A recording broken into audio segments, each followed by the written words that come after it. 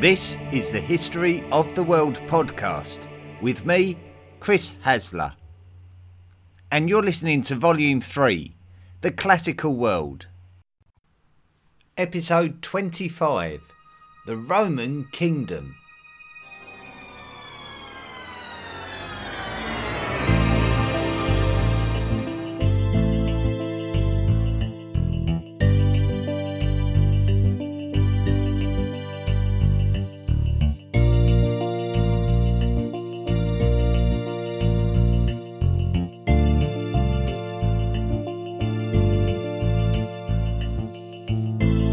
When we look at ancient cultures, whether it be the Greeks, the Jews, the Sumerians or the Chinese, then it can be hard to distinguish truth from reality.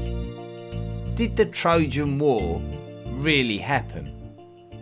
Did Moses lead the Israelites from persecution? Was there really a king called Gilgamesh in Mesopotamia? Did the Xia dynasty of China really exist? How much about the origin of ancient societies is true or not is difficult to be sure about. But this is because the stories are so fantastic. They often seem to give us an abstract version of events with great spiritual occurrences that sound quite unbelievable. Should a leader want to install some national pride into his people, such as when he's rallying them into battle or incentivising them into working hard for the city's economy, he might pick one of these fantastic stories and educate his people into believing that story. The story may be true or it may be fantasy, and if it is fantasy, then it may be based on something that really happened and simply glorified in order to inspire the minds of the people believing themselves to be descendants of the characters involved. Some leaders may claim that they are direct descendants of the heroes of these stories in order to entice their people to look at them with the same idolisation. When talking about these stories, we are talking about a culture's mythology, and the Romans had their own mythology. In fact, the Romans would keep reinventing their mythology, such was the power and significance of Imperial Rome. We shouldn't be surprised to hear this when you consider that Rome's leadership was competitive and relied upon the loyalty of its subjects, especially as the Empire of Rome grew to almost unimaginable proportions. Such were the efforts made in establishing Rome as the most powerful entity that the world had ever seen, that its existence resonated hugely in Europe and beyond for many centuries to come, especially when you look at the power of the Byzantine Empire and the Holy Roman Empire, whose cultural foundations find themselves traceable back to Imperial Rome. However, there was one early mythology about the foundation of Rome which we still speak of today, and it is about a pair of twin boys.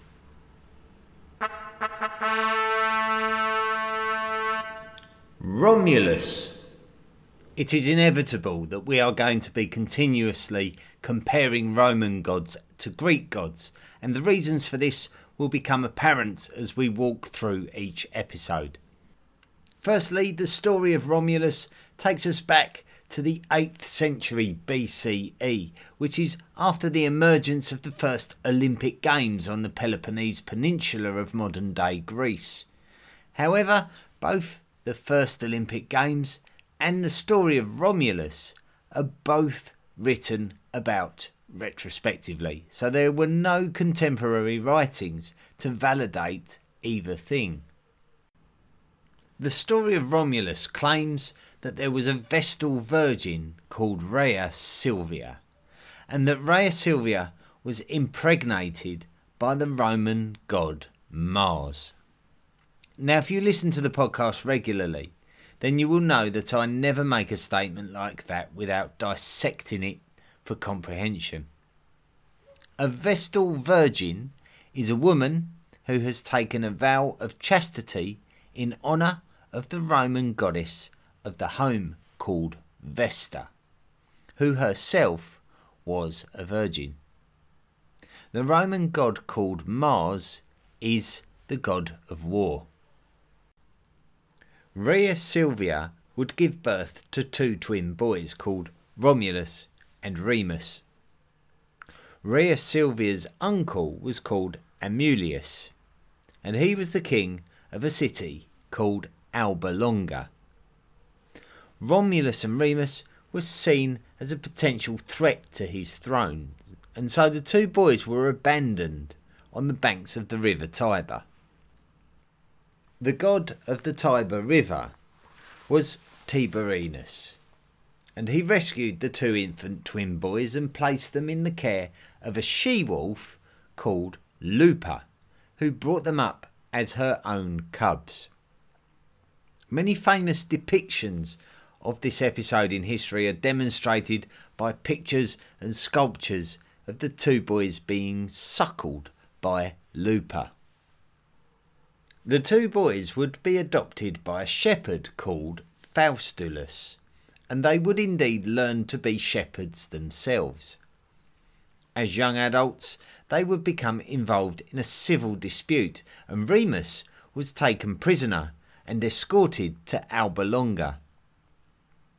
Romulus decided to free his brother, but during this time he would learn of his heritage, and he would learn that he and Remus were the grandsons of King Anulius's brother, the former King Numitor, who Amulius had deposed. Romulus rescued Remus, and they successfully reinstated their grandfather Numitor as the king. Romulus and Remus would then both attempt to build a new city, but the two brothers could not agree the location, and the result of the dispute was that Remus was killed, and that Romulus would found the city of Rome atop the Palatine Hill, the centremost of what would become the Seven Hills of Rome. This is just one of Rome's foundation stories, and there are others, but this is the one that has become famously fabled over time. The time of Romulus has been somewhat immortalised as the beginning of an important period of Roman history, which is referred to as the Roman Kingdom, and lasted from the beginning of Romulus's reign in 753 BCE through to 509 BCE. The main sources for writing the history of the Roman Kingdom exist in the writings from after the period of the Roman Kingdom. One person who gives us a story of the years of the Roman Kingdom, otherwise called the regal period of Rome, is the Roman historian Livy, whose full name is Titus Livius, and Livy was alive from the 1st century BCE through to the 1st century. And this was around 500 years after the end of the regal period. So there will always be a degree of scepticism about this period of Rome's history being completely accurate. Nonetheless, we really don't have much else to go by, as the archaeological evidence is scant and doesn't conclusively help us to realise the truth one way or the other.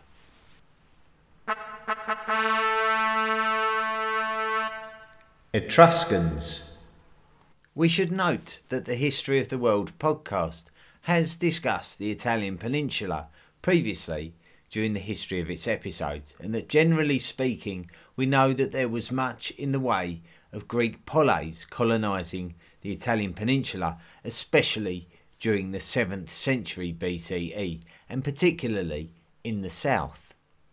However, the Greeks were also attempting to colonise the large islands of the Western Mediterranean, such as Corsica and Sicily, and had even reached the south coast of France. It is also important to note that Punic seafarers had just established the North African colony of Carthage going into the 8th century BCE, which is the supposed time of Romulus's establishment of the Roman kingdom. We discussed the establishment of Carthage in episode 9 of volume 2 about the Phoenicians.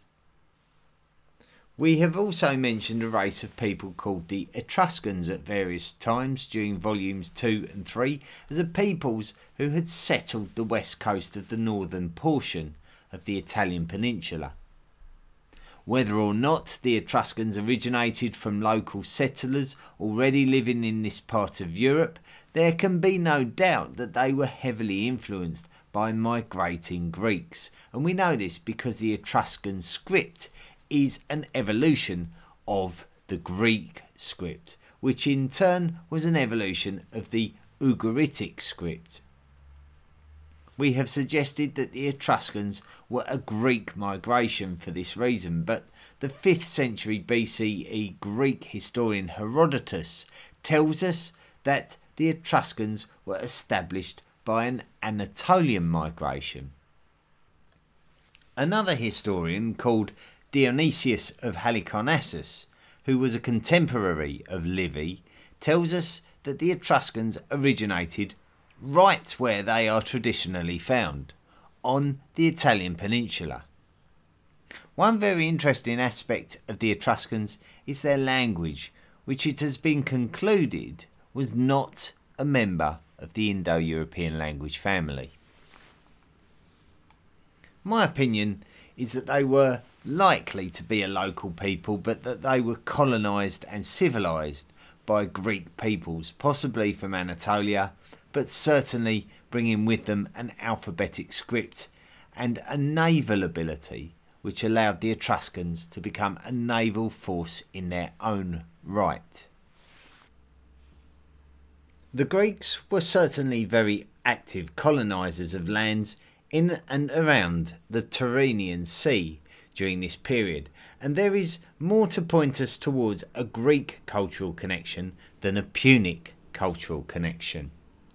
And I can't imagine that the Etruscans would have suddenly become so culturally advanced without the influence of a rapidly advancing culture such as the Greeks, who were advancing rapidly due to an increased competitiveness for resources on their own peninsula. Some of Rome's kings are said to be Etruscan in origin, and we'll take a closer look at that. However, in terms of Romulus founding Rome in 753 BCE and becoming the first king, archaeology in Rome tells us that a settlement existed here long before this year. Now, strangely enough, when Rome became an empire, a Roman poet called Virgil wrote the Aeneid, which linked the mythological story of the Trojan War to the story of Romulus and Remus. And this was maybe in an attempt to add more depth to the story of the birth and bloodline of Rome. However, the city of Rome was actually built in an area which is much more closely linked to Etruscan culture than any other culture. Unfortunately, the intense building projects of Rome has historically added layer upon layer of construction on top of Rome's very earliest history, and this obscures the true archaeological truth about the origin of Rome, and leaves us with the story of Romulus and Remus.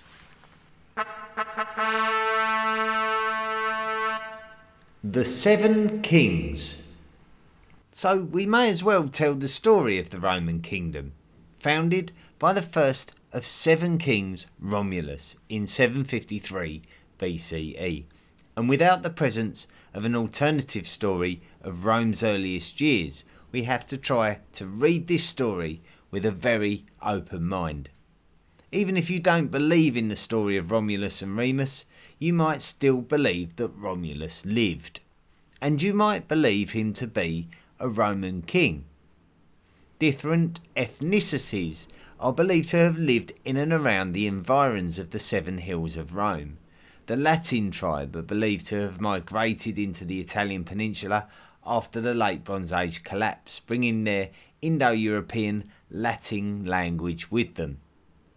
the central lands of the Italian peninsula were occupied by the Umbri, who some claim to be Celtic in origin, and once again little is known about their origin. The Sabines were a tribe who came from the mountains to the north of Rome and to the east of the Tiber River. All of these tribes are believed to have existed in and around the early city of Rome. The Sabines are the subject for a very controversial episode of the reign of Romulus, when he was attempting to build a population from those varied immigrants into the city. The Latins and the Sabines were invited to a festival in the city, but at a premeditated point in proceedings, the signal was given to abduct the visiting fertile females in order for the residents of Rome to take them for their wives and procreate the next generation in a historical event dramatically named the Rape of the Sabine Women. The event is recreated in various dramatisations, especially written in the classical era. The Sabines were furious with the Romans for their barefaced cheek, but the kidnapped women appeared to have developed sentiments for both their Sabine families and their Roman husbands, and they brought the two cultures together. We cannot be sure whether all the events that have been recorded with accuracy, especially when we talk of the attitudes and sentiments of everybody involved. So Romulus has actually come down to us as quite a complex character. On the one hand, he was a heroic leader and the good guy of the story, creating the city of Rome as an asylum for the outcasts of other societies of the northern Italian peninsula. However, the complexity of his methods, such as the rape of the Sabine women, does not correlate with our modern concept of decent morality. So if the Romans throughout their existence wanted to source Romulus as their founding father, then he could be equally celebrated as a saviour of a suppressed minority and a political hero, or a ruler of outlaws and unwelcome scum of society who stooped to any low level to make his fortune. And it is this complexity that allows people to either celebrate or berate the Romans accordingly, and justifiably.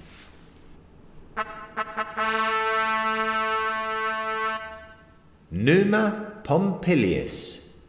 The second king of Rome was Numa Pompilius, who was a Sabine man and was elected by the Roman Senate to be the next king after an interregnum following the death of Romulus.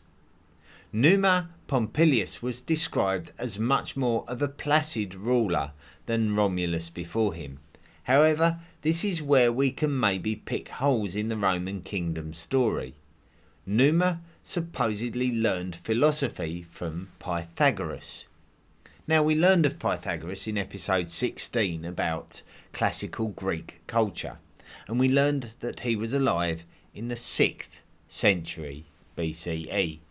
However, our Roman story hasn't even reached that century, with Numa becoming the Roman king towards the end of the 8th century BCE. So it is impossible for Numa to have been taught by Pythagoras when Numa was living in a completely different century. Numa is also attributed as the man who invented January and February and put them at the front of the Roman 10-month calendar. February was named after the instruments of purification, the Februa, used at the Roman festival of Lupercalia. January was named after the Roman god of time, Janus. Livy tells us that Numa Pompilius was the man who built the temple of Janus. So the legacy of Numa Pompilius is that of a pious king. Numa may have lived to be around 80 years old before passing away in the 670s BCE.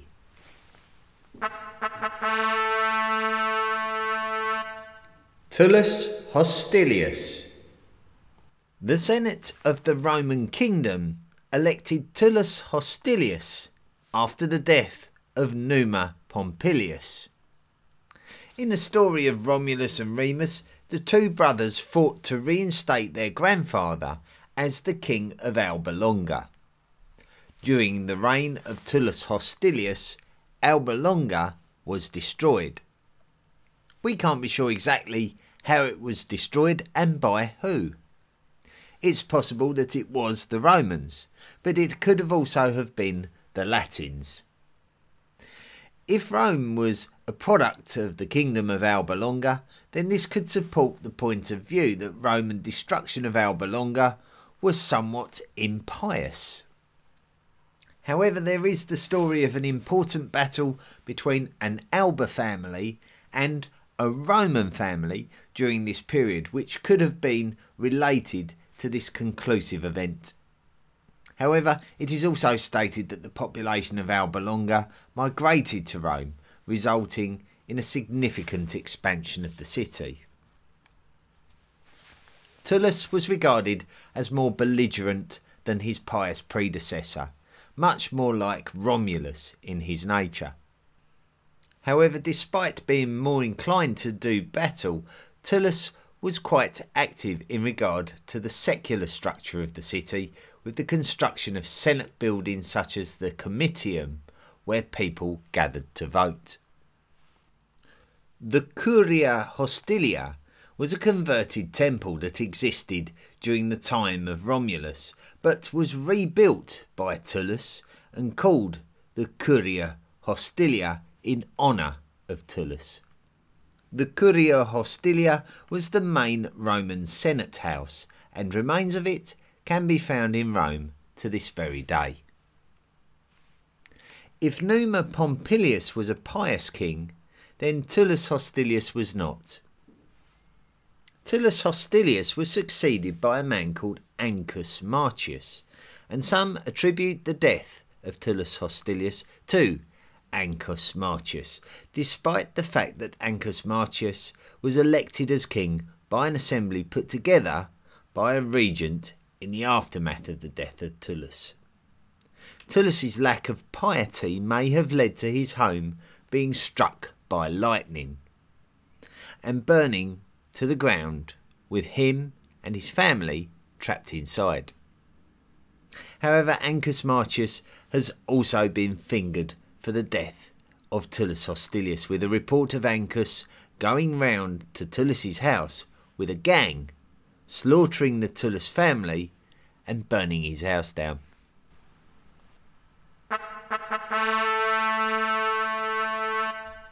Ancus Marcius. Ancus Marcius ruled in the second half of the 7th century BCE, and he would act to reinstate the religious practices that had been instigated by Numa Pompilius and neglected by Tullus Hostilius. However, Ancus's character was not similar to Numa.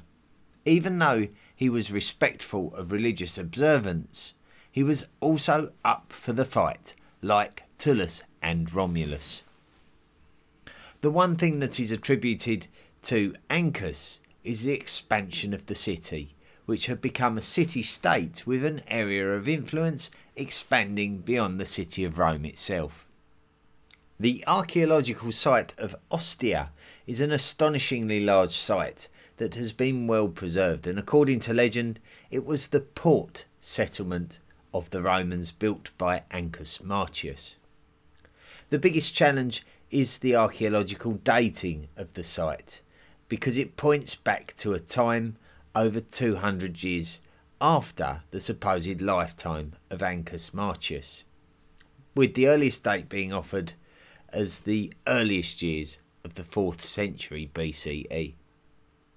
The fact that Ancus supported the religious traditions of his grandfather Numa Pompilius brought him into a conflict with the Latins, in a conflict which did not end well for the Latins, with Latin settlements being destroyed by the Romans and the populations being moved into Roman-controlled areas of the city-state, such as the Aventine Hill.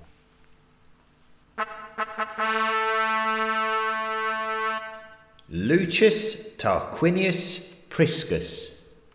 While Rome had been developing, So had the lands of the Etruscans.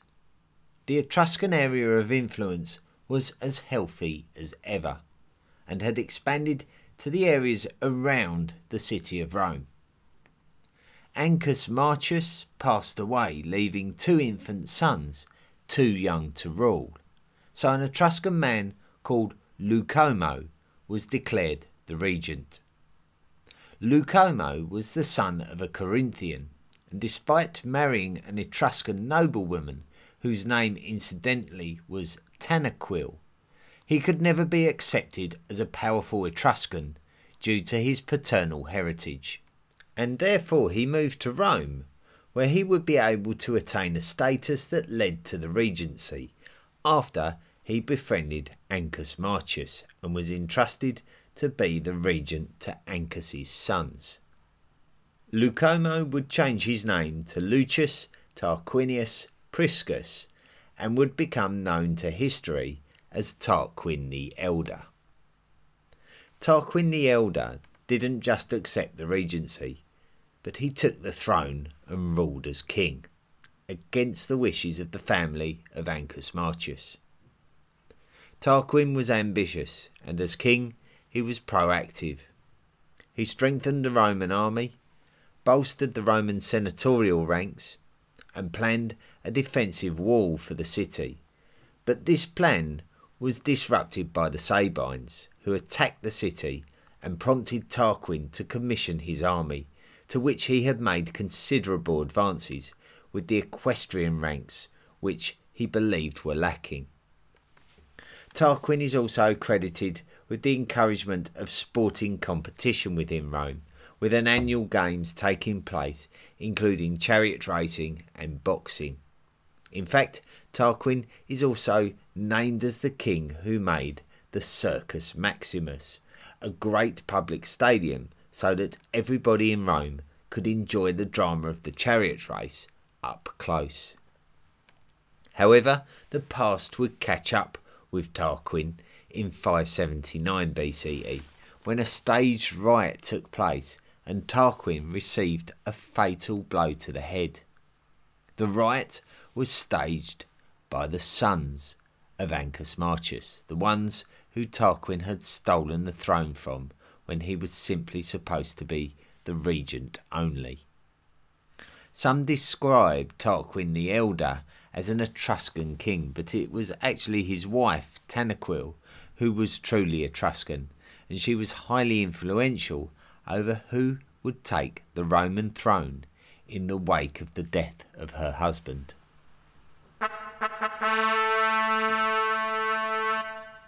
Servius Tullius.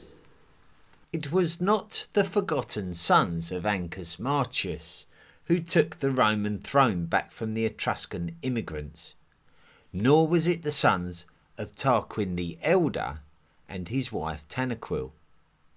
In fact, it would be an Etruscan man championed by Tanaquil who would take the throne, and it would take 4 years for this to happen.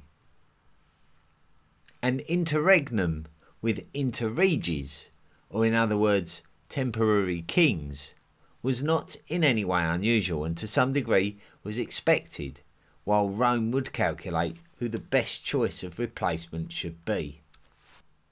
In fact, Servius Tullius would not even get officially elected, but would be instated by popular demand among the Romans leading the Senate, who simply decided to make him the king.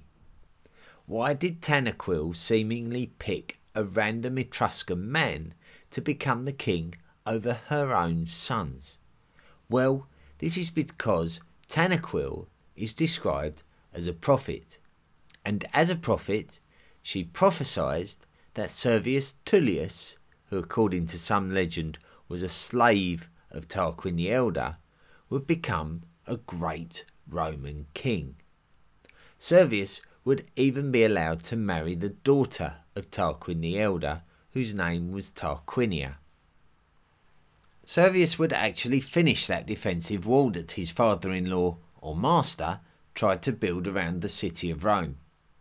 Servius would also be credited with the introduction of the Servian constitution, which had important implications for the existence of the Roman kingdom itself. However, there are historians who believe that the Servian constitution was a natural evolution of the Roman constitution in general, which Servius Tullius only played a part in its progress, which extended from before his reign and went on after his reign. In principle, it was not unlike the type of constitutional reforms conducted by Athens on its own people by attempting to categorise the demographical identities of the population and apportion the appropriate voting rights to them. The Roman population was separated into tribes, and the tribes would submit an equal number of people to the Senate. So this describes a very similar type of constitution which existed in Greek polis such as Athens and Sparta, but the power of the monarchs in Athens and Sparta was very much more diminished than we are used to seeing in other monarchies, and this would prove to be important in Rome as well. However, the power of the vote in Rome was still heavily weighted towards its aristocratic or wealthiest classes, while the poorer classes had less influence. In return for voting rights, the population had to commit to military service. Lucius Tarquinius Superbus.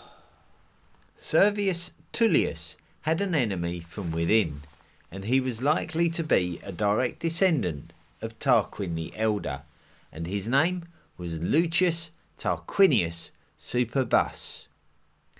Known to history as Tarquin the Proud, he is thought to have been responsible for the death of his first wife and a husband of his second wife on his ascent to power. He usurped the throne of Rome by murdering Servius Tullius at the beginning of a reign of terror. Tarquin the Proud was responsible for the execution of a number of Roman senators, while Tarquin attempted to rule Rome as an absolute despot. During the reign of the later kings, the power of the Etruscans was still growing, with Etruscan influence extending all around Rome, and Rome would have surely been a city that the Etruscans would feel more comfortable about if all of its power was diminished, and this might explain Tarquin the Proud's behaviour. As the descendant of an Etruscan noble family and a Corinthian immigrant into Etruria, which was the name of the Etruscan lands. The nobleman Lucius Tarquinius Collatinus was married to an admired woman called Lucretia, and Lucretia was raped by the son of Tarquin the Proud, called Sextus Tarquinius. Lucretia committed suicide in shame, and Tarquinius Collatinus's cousin would step up in his cousin's honour. His name was Lucius Junius Brutus. Brutus would gather all the young men of Rome and expel Tarquin the Proud's son from the Roman army's camp, in an event which saw the Roman army turn against the king. As such, the king could not re-enter the city and had to flee into exile. The Roman monarchy had been overthrown, and Tarquin the Proud did not want to surrender his power.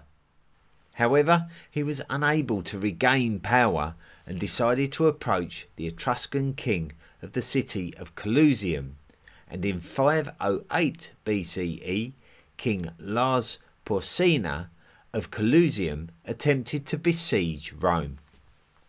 The Etruscans got the better of the Romans on the field of battle to the west of the city, but the Romans retreated back over the Tiber River and within their city walls, preventing any further offensive from the Etruscans. Ultimately, there was a peace treaty, but this actually meant that the monarchy was now over. The Romans hadn't enjoyed the last 20 years under the rule of a despotic king and decided that future kings should have limited powers, not unlike the archons of Athens, for example. For all intents and purposes, Rome was now a republic. Collatinus, the husband of the tragic Lucretia, and his loyal cousin Brutus served as consuls during the first year. The story of the Republic will continue next time.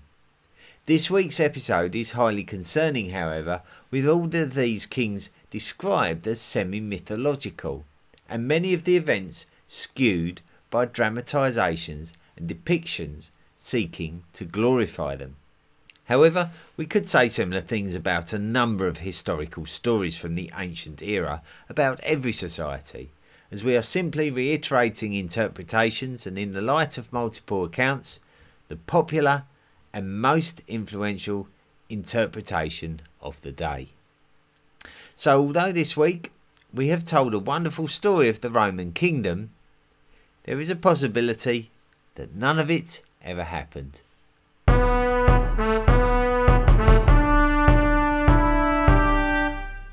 Thank you very much for listening to this week's episode, and I don't think there's any doubt about it.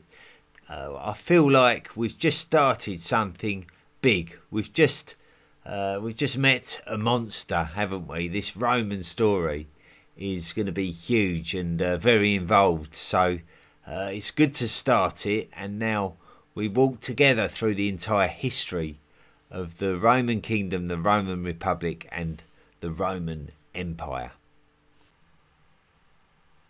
Now, if you're an avid fan of the History of the World podcast, you can't get enough of it, you love every minute of it, then why not show your appreciation by popping along to our Patreon site. So that's at the historyoftheworldpodcast.com website. There's a link.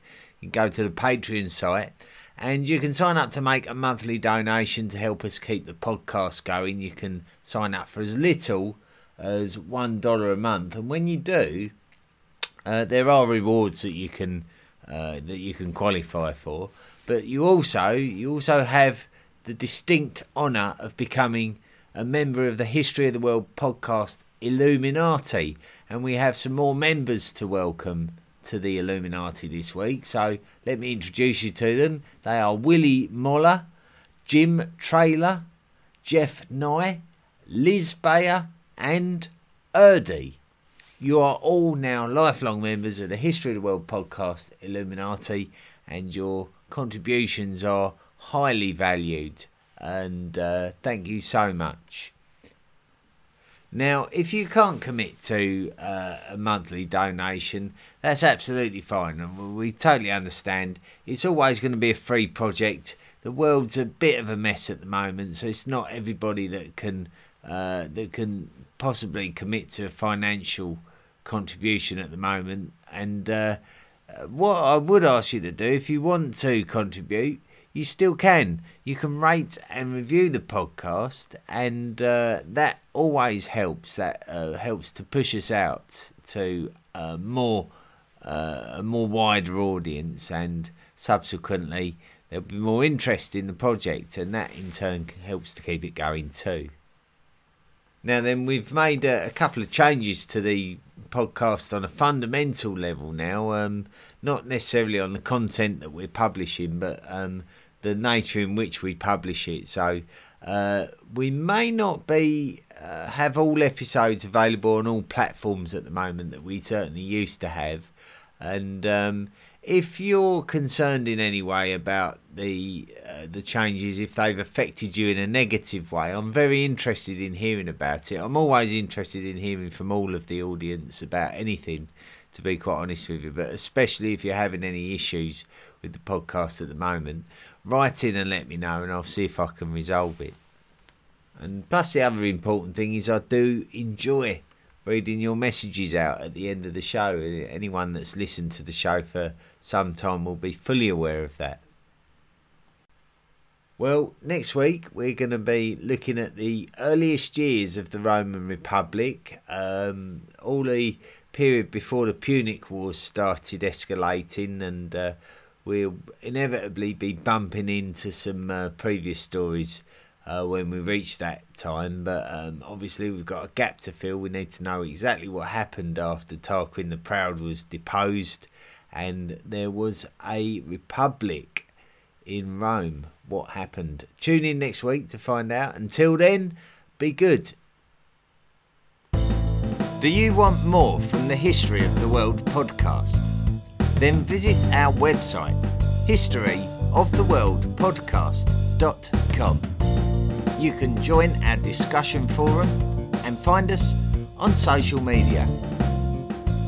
Support the podcast for as little as $1 per month by clicking the Patreon link. Email the show at historyoftheworldpodcast@mail.com. The best ones will be read out. Be sure to rate and review the show wherever you listen to us.